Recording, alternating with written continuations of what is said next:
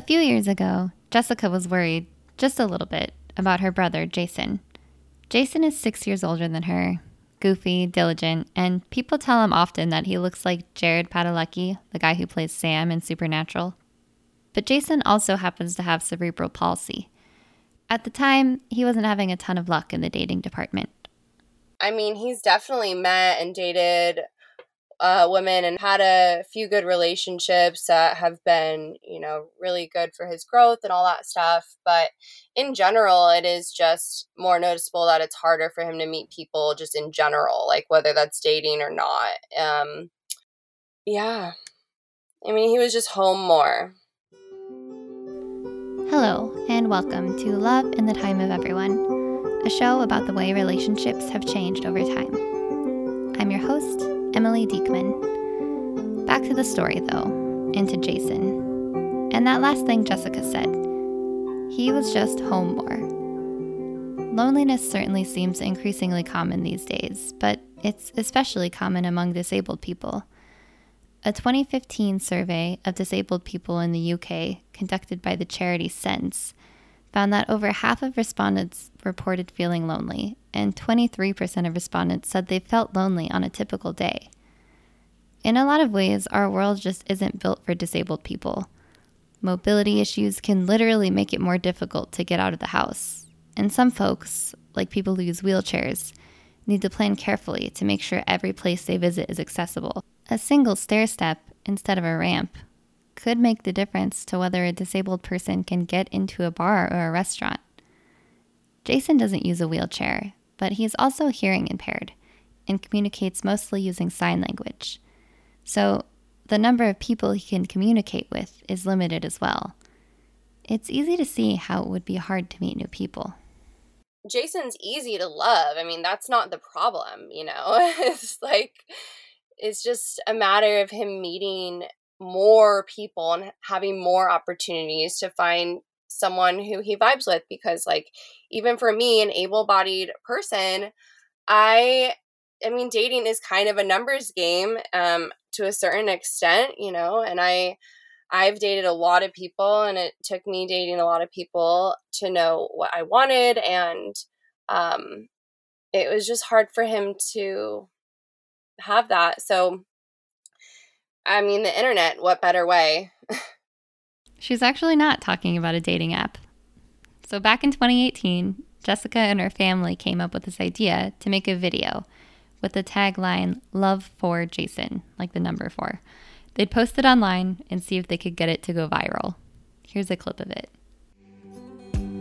And as we grew up, there's now one piece missing in his life, and that's where I come in. I want to help him find love. So who is Jason? Jason is 32, lives in Nevada, and is studying education. He's a strong, fun, and kind older brother, uncle, and son in our big, happy family. He loves to read, play the bass, spend time with family, laugh, watch movies, write, go on adventures, and help others. He's looking for someone who will love him for who he is, and someone who he can spend time with and provide for. Everyone should feel love for who they are, whether they have a disability or not. I think love is the best thing you can have in life, and I want my brother to have it. If this sounds like someone you know, please repost and forward this on. You may not know her, but someone you know may know her. Repost, and hopefully the internet will do that magic thing where people are connected who otherwise wouldn't be. I believe she's out there and needs someone like Jason in her life too. Love for Jason, love for everyone.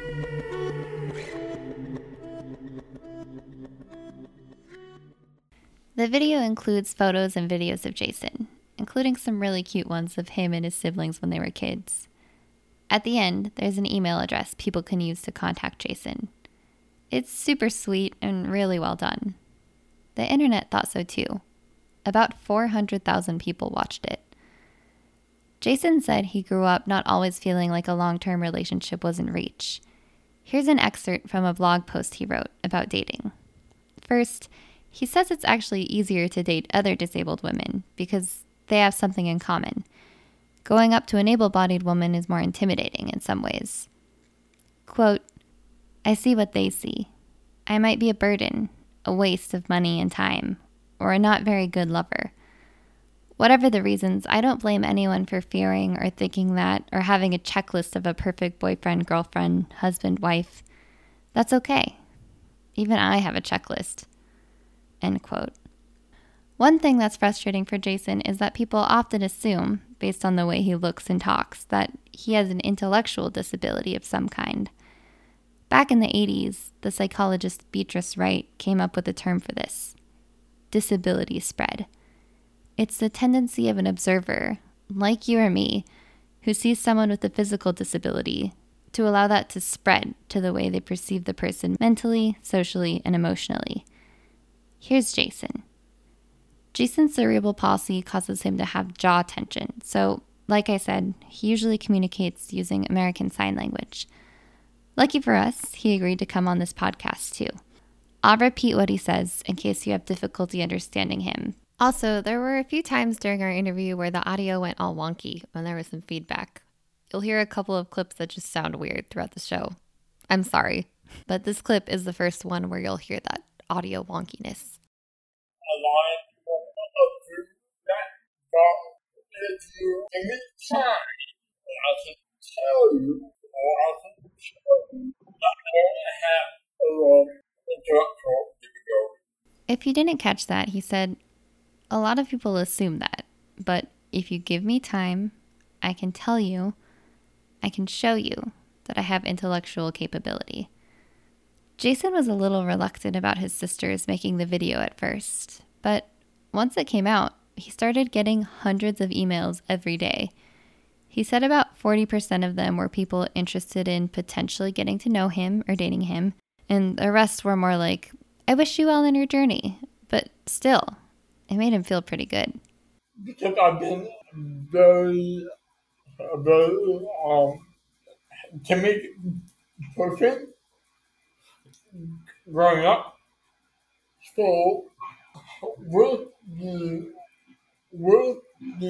video and the email coming in,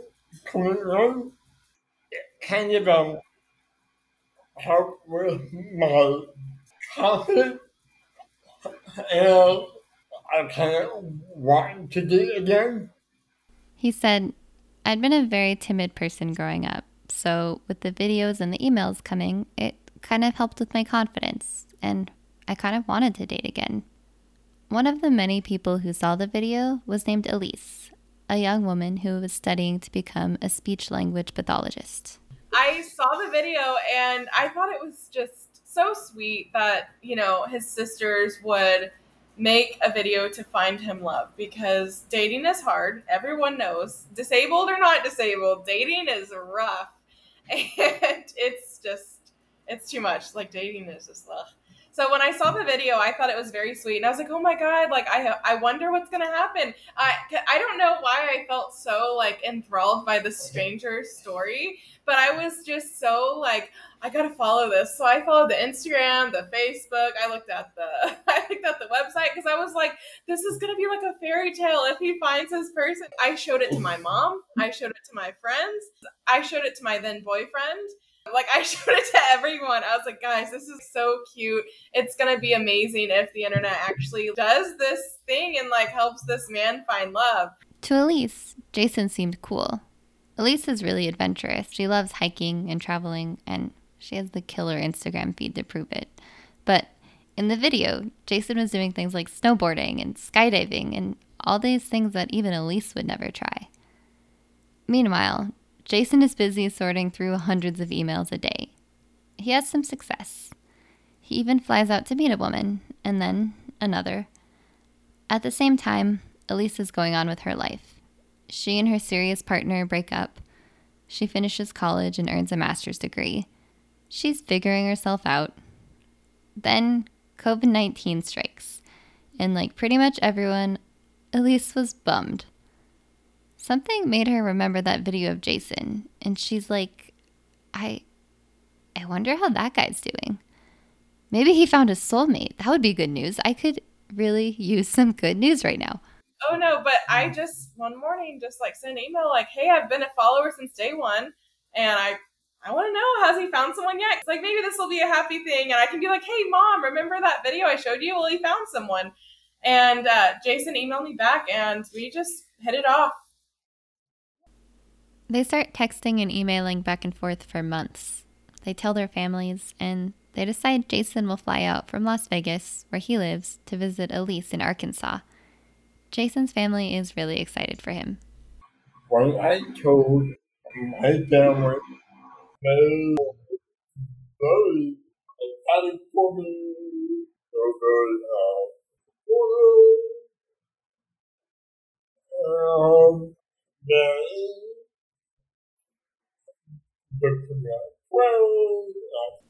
He said, when I told my family about Elise, they were very excited for me. They were very supportive, and they booked me a plane. Jason's visit goes really well. Elise shows them all around Arkansas. They visit her favorite waterfall. They even say, I love you, for the first time. Elise's family was a little apprehensive at first. Who is this guy you met online? I asked Elise if her parents were apprehensive just about the strange man on the internet element, or whether one reason they were hesitant was because Jason is disabled. It was a mixture of both at first, until after she met him, and then it was kind of like, well, I don't know if he can keep up with your lifestyle, because you're very active, you like to go and do, and, and while I get that every parent wants their best for their children, and you don't want your child to give up anything they love for someone else. Couples don't have to do 100% of things together all the time. I've learned from therapists, no, that's not healthy, actually. You shouldn't do 100% of things with your significant other, because you need to have, and that breeds codependence, and then you're not really, you don't really do the things you want to do anymore, because it's what you both have to do. So I was fine with that. My mom was a little bit worried, I don't know, with his disability, but it's not even a my parents thing. It's we're from the South, and it's very much a Southern mindset that we're very stuck in the gender roles where the men have to be big and brawny and bring home the bacon, and, and the women have to do everything the man says and work the house. A lot of us don't really abide by those gender roles anymore. I don't. So that didn't bother me. And I knew my parents were going to react like that just because that's the generation they grew up in, and that's the time frame. But once they met him, they loved him. So, yay! I don't want to sound like we're painting Elise's parents in a bad light, or even Elise's parents' generation in a bad light. In one of her blogs, Elise mentioned that she was even a little nervous to tell some of her friends when she first started falling for Jason. She was worried they wouldn't understand her attraction to a disabled man. Culturally, relationships between able-bodied and disabled people aren't seen as typical.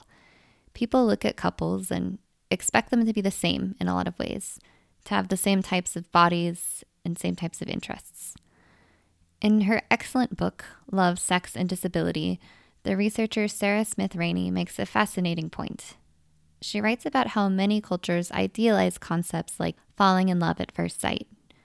But instant connections can be more difficult to make for people with significant impairments. Some disabled people communicate via voice box or computer, or with a cadence that takes time for others to learn, or, as in Jason's case, with sign language. But this concept of learning and working in relationships is often absent from pop culture narratives. Rainey writes, quote, "Thus, to have to learn to communicate, to find accessible restaurants for that first date, and any other number of trials a disabled, non-disabled couple may face, would all be indications of incompatibility, according to the popular notion of true love. Since real love is effortless, it's how you know it's quote-unquote right, then love that requires effort must not be true." End quote.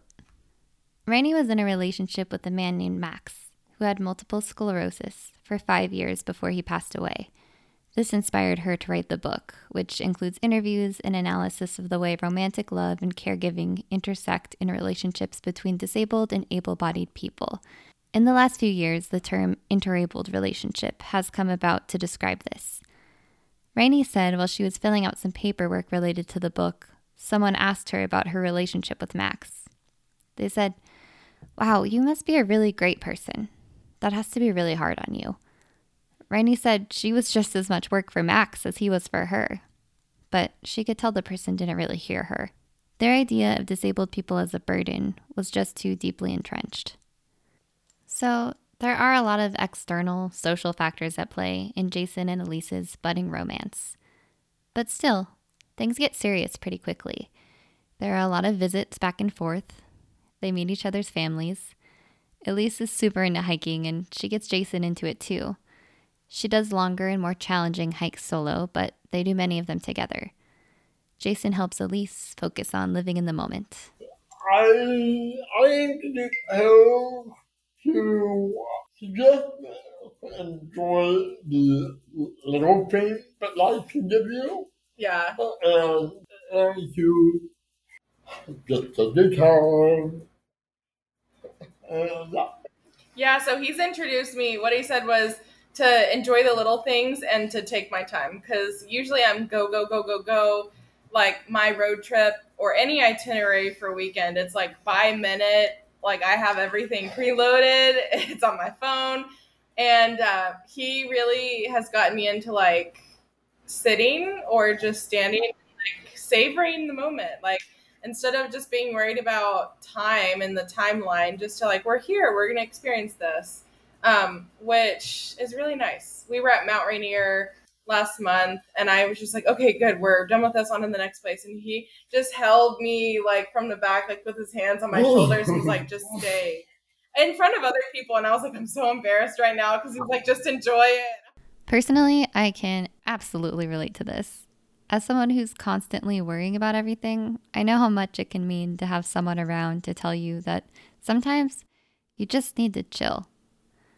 Elise works as a traveling speech-language pathologist, so she moves frequently for work. In between contracts during summer 2021, she and Jason rented a van and traveled through the Pacific Northwest with Elise's corgi, Gus. Everything is great with them, but sometimes they face judgment from other people. In public, the main thing Elise notices are stares, which might be because she and Jason communicate with sign language, which tends to draw the eye. In terms of our relationship, it's just society, like assumptions and weird questions we get asked, and just people assuming I'm like helping him. I'm like, helping him do what? Like, I don't get it. Like, or like when people kind of not really stare at us. I think when we use ASL, they stare because it's a visual language. Yeah. But it's more of like people have never or don't see it often, you know, a disabled individual dating an able-bodied individual, unless it's like, oh, someone got in a car accident, and, you know, they, you know, and it's like, oh, now she has to stay with him because he's disabled. But I guess they might not think of like, why would you want to date someone who's disabled? Like before, you know, why would that be a choice? But it's not about disability, it's about the person. So in some ways that sounds obvious, right? It's about the person. I think there's a part of most people that would say, or would want to say, of course, what's on the inside is way more important than anything on the outside. But the sociological, political reality is that it's often hard for people to understand. Here's another way of looking at it. There's something called the social model of disability. Maybe you've heard of it. So typically people talk about a medical view of disability, like this person can't walk up the steps to a building.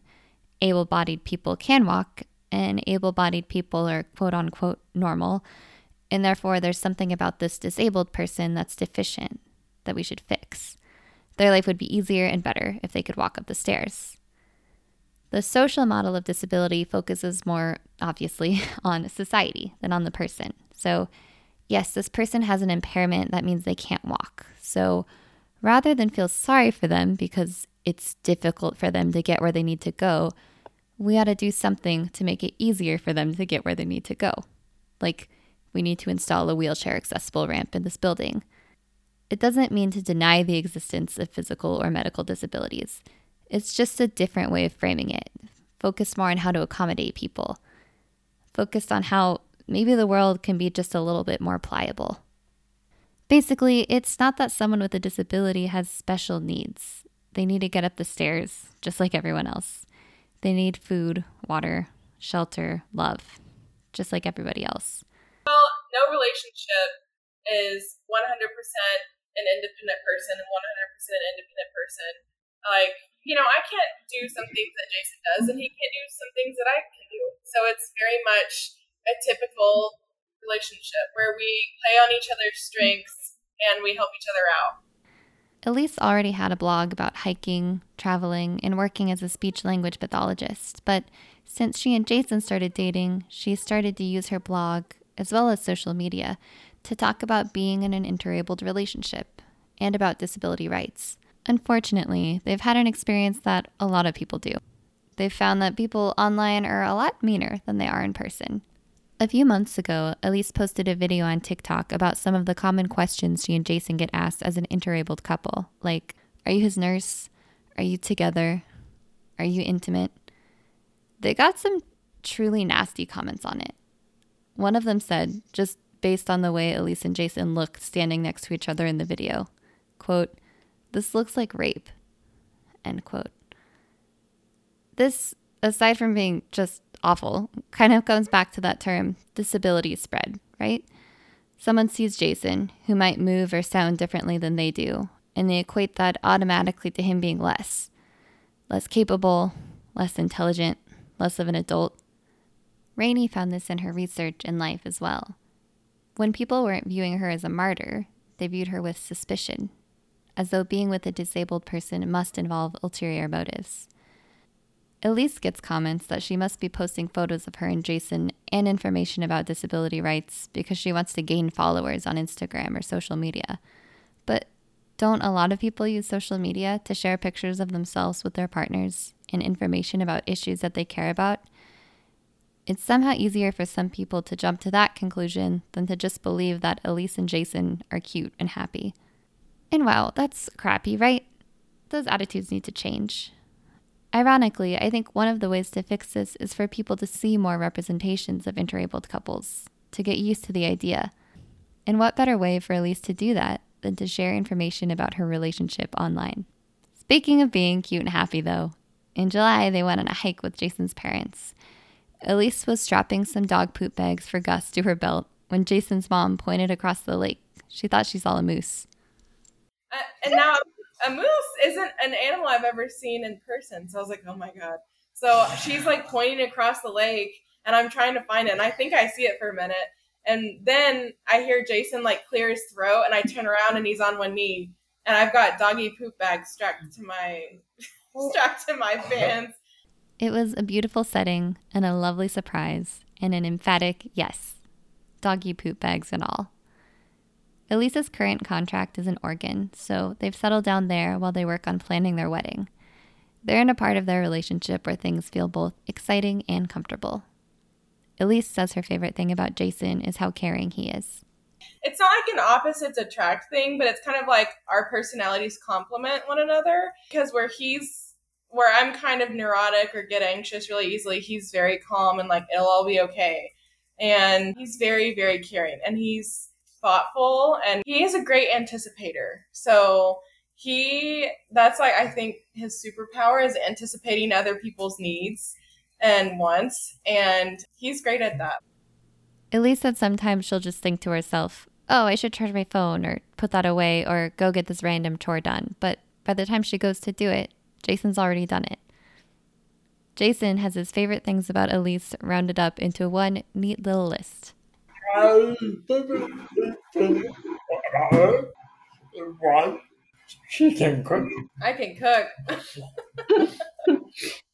2, her personality is just amazing. And 3, she has a corgi. He said, my favorite thing about her is 1, she can cook. 2, her personality is just amazing. And 3, she has a corgi. Truly, what more could you want in a partner than a chef/corgi parent with an amazing personality? Wedding planning sounded stressful to Elise, but Jason wanted to celebrate with family. After all, this is a big deal. There was a time where Jason wasn't sure he would get married. So we're compromising, and we're having a very intimate, private, immediate family, like 3 close friends only, ceremony and reception.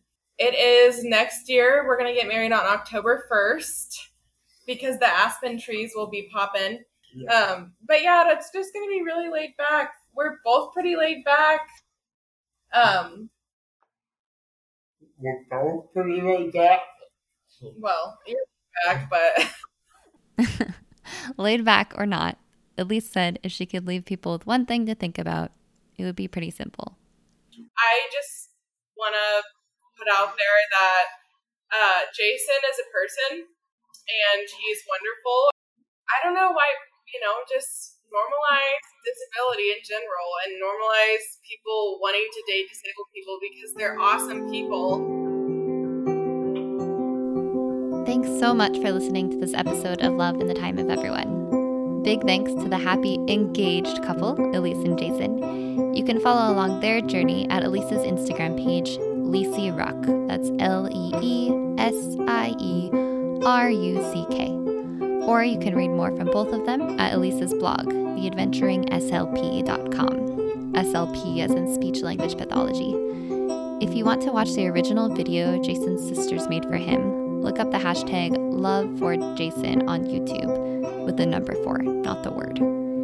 If you're interested in learning more about interabled relationships, be sure to check out Sarah Smith Rainey's book, Love, Sex, and Disability. And if you want to keep up with this show, please subscribe and leave a review on your preferred podcast listening app. And follow along on Instagram and Facebook at Love in the Time of Everyone. Big thanks, as always, to Kathy Rivers and Bridget Thumb at KXCI for getting this show on the road, and to Elva De La Torre for helping to keep it on the road. Thanks to Local Kindergartner for the theme music. The Local Kindergartner EP, Spine, is available on Bandcamp. I'll link to all of the things I just mentioned in the show description. We'll end with a note from Jason's sister, who loves Elise, by the way. She used the word obsessed, actually. I'm just really happy for my brother. He deserves it. He deserves love, and everybody does. And I hate when people forget and lose sight of love, because I truly believe that's the most important thing in this entire world.